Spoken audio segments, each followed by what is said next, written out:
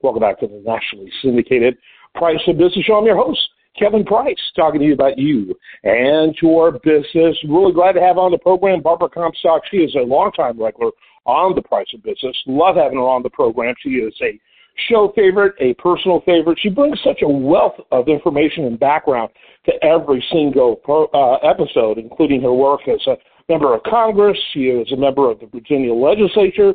She was a congressional aide and was a senior official in the Justice Department. So you bring a lot of experience. And plus, lots of times, Barbara, you have spent in the House chamber listening to States of the Union. So you've got a lot of experience when it comes to these things. Welcome back to the program. Good to be with you. Yeah. So let's talk a little bit about the President's State of the Union. What was your sense of that? What were your expectations? Let's start with that going into it.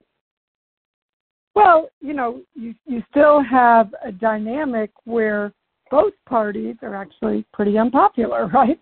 The president's numbers are underwater, but so are those of Congress, both the Republican House and, Democrat Senate.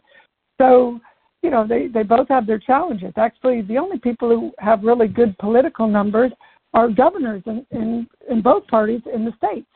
So, you had challenges going in, and but you also had, Joe Biden did have some things to brag about because he had some bipartisan accomplishments, a lot of which got done last year, and he had just gotten some good unemployment numbers. Recently gas prices have gone down, inflation is going down. Some numbers were going in the right direction, but you have this, divided government, a divided Congress, and, things are not going well. So very low expectations, and those low expectations were not exceeded. But I think, if you look at the polls this morning, Joe Biden exceeded expectations by a lot, got very high marks on his speech, and I think that is largely for two reasons. One, he did focus sort of on a unity agenda, things sort of mostly domestic, focusing on things like fentanyl, mental health, veterans issues, cancer moonshot, highlighting his infrastructure bill, the CHIPS bill, bringing manufacturing back, a lot of the successes that he had done on a bipartisan basis, briefly talking about the Ukraine issues, some discussion of the border. But I think the second big reason he got such high marks is because he kind of had a lot of energy, was kind of parrying with the miscreants and the bad behavior Republicans that were heckling him, and he, really did a good job kind of going back and forth with them, and the misbehavior of the Republicans that Kevin McCarthy said was not going to happen, and he was shushing them from the dais to not engage in that behavior, and they looked so childish and ridiculous that gave Joe Biden, a good material to work with, and it made him look like the grown-up in the room. And he ended up staying, I think, in the chamber for a good, I think a half hour, 45 minutes or longer, just talking to everybody, going around, slapping everyone on the back, I think, because he felt pretty good. And then those polls came out afterwards and this morning saying he got good marks, and I think once again Republicans kind of shot themselves in the foot, learning nothing from November, that these bad faces, the Marjorie Greens, the Lauren Boeberts, these ones who just can't help themselves. They want to be the faces of the party, and they are the worst faces of the party. I mean, she was dressed up like Cruella de Vil last night, kept standing and jeering, looked like she was the, New Jersey housewives ready to throw down, and looked absolutely horrendous, attacking the president. And then, this morning you wake up and you have the, wonderful President Zelensky over in Westminster Abbey making the speech, very serious speech asking for the help of the British Parliament, and it's, and summoning, Churchill and having everything so serious, and you think, okay, there's a serious, speech going on, and people taking politics very serious, and you have Republicans not looking serious because of a few very unserious people. Mm-hmm. So until we get this clown car of people shushed away, Kevin, to his credit, told the people in the conference yesterday morning, behave yourself, don't do that. And these buffoons cannot help themselves. Yeah, absolutely. Yeah, that was a lot there. I'm not sure if we're going to have enough time to unbox it all. That was a good summary of the whole situation. And I think I give Biden, even though he, the old Samuel Clemens, Mark Twain saying, there's lies, damnable lies, and statistics. We saw some of that, of course, with the president's speech. But in the balance, first of all, I think it's probably one of his best speeches I've ever heard him deliver. Which, he's never been known as being a great speaker, in my opinion. That was a good speech, and I think he did a really good job. And, of course, some of the conservative media were hyper-focused on some of his flubs. He's going to make flubs. Frankly, it seems like everyone makes flubs. Him more than most. I admit that.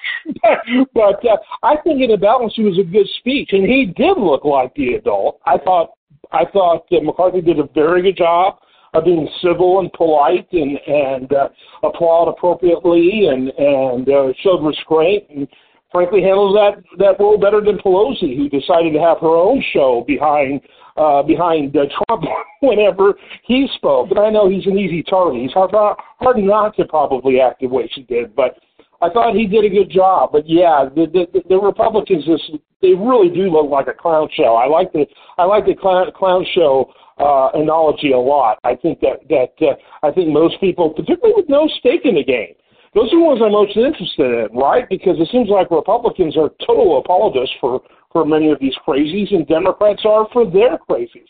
I think the average American looked at Republican behavior and thought, what is going on here? One time I saw McCarthy really kind of roll his eyes was in the job creation engine of the Biden administration, where the reality is that yes, some jobs have been created, largely through policies that had already been implemented before he got there, but we have not have had nearly the growth that he's boasted about. And I think it was a little bit of that show game, a little smoke and screen and some of that. And I was really not happy with the way he kind of downplayed inflation, the most raging inflation we've seen since the 80s. Talk about those 2 points.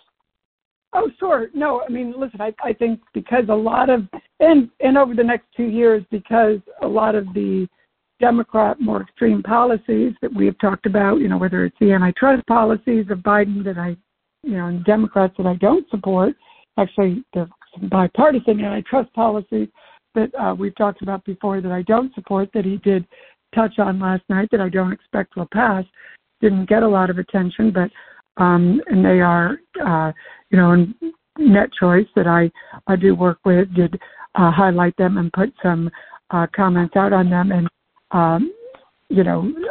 American antitrust law is currently designed to protect consumers. And, he's attacked that. But what he wants to do would harm that. So, no, I mean, fortunately, many of the things that will keep continuing to create jobs are policies that were already in place. So, he's there, so he gets to keep claiming credit for it. And actually, it's policies that Republicans did put in place. So, yes, that might be frustrating to Republicans. Ironically, some Republicans want to get rid of those very policies, too. But, so that's a little frustrating, on parts of both parties. But, the other thing that he talked about, though, that, did Republicans who were kind of a foil for him when he said, we're not going to touch Social Security or Medicare. Republican leadership has been saying that, but unfortunately you do have people like Senator Rick Scott, others who in the past, but not so recent past, Senator Rick Scott said it, in the past couple of years that we should sunset programs and re-up them if you still want them. And so, Joe Biden did mention that. And when Republicans jeered that, he said, hey, I'll show you where you said that. And then he said, okay, if you're with me now, then good, we all agree. We're not going to touch Social Security or Medicare. And then, he kind of had to get everyone to agree with him, which was a great, that was a great moment for him. Everyone kind of had to stand and cheer for Joe Biden saying, we're not going to touch Social Security or Medicare. So that was something that he kind of, stuck it to the Republicans on, and that was where the Marjorie Greens and her ilk really gave him that moment. And, unfortunately, the facts are there that there have been some Republicans who say they want to do that, and they still are out there talking about it. Now, the reality is, there are some issues where you have to talk about how are we going to shore up Social Security and what are we going to do to make sure it remains solvent. And, that is a discussion that both parties need to have. But, nobody wants to harm Social Security or Medicare, and certainly Republican leadership has been saying that. So I know that certainly was frustrating to them in that moment. So for, the Marjorie Greens to jeer at that very moment was a bad moment for Republicans. Yeah, not particularly strategic minded, I think. And I think that one of his primary objectives, got to watch my pronouns. I'm sorry? No, these guys are all about performance. They don't care. She'll use it to fundraise today. She doesn't care that it hurts the party, that it hurts their agenda. Certainly, hurts those who are running in swing districts, who will be associated with her likes. They don't get that it's people like her that lost Republicans a lot of those swing seats. Absolutely. So yesterday, I'll point out that, last night, while all this was going on, Democrats gained, for the first time in a while, in Pennsylvania, the State House. And Marjorie Greene unfortunately, Kevin McCarthy brought her to a big event last year in Pennsylvania, to a swing state in a swing district. So that's a state we lost, and the swing district he brought her to was also lost. And last night, that the State House was lost. So Marjorie Greene in the state of Pennsylvania was a big loser, and her kind of politics does not go well in a swing state like Pennsylvania. And now we've lost all across Pennsylvania thanks to people like Marjorie Greene. Yeah, no doubt about it.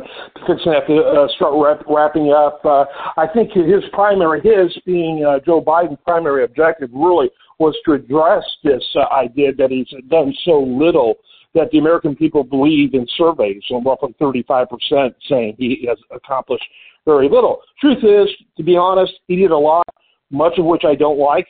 But he, if action is a measure of success, he had a lot of action and under very daunting circumstances. And so I think it was a good night for him. And I think I largely agree with your assessment on that.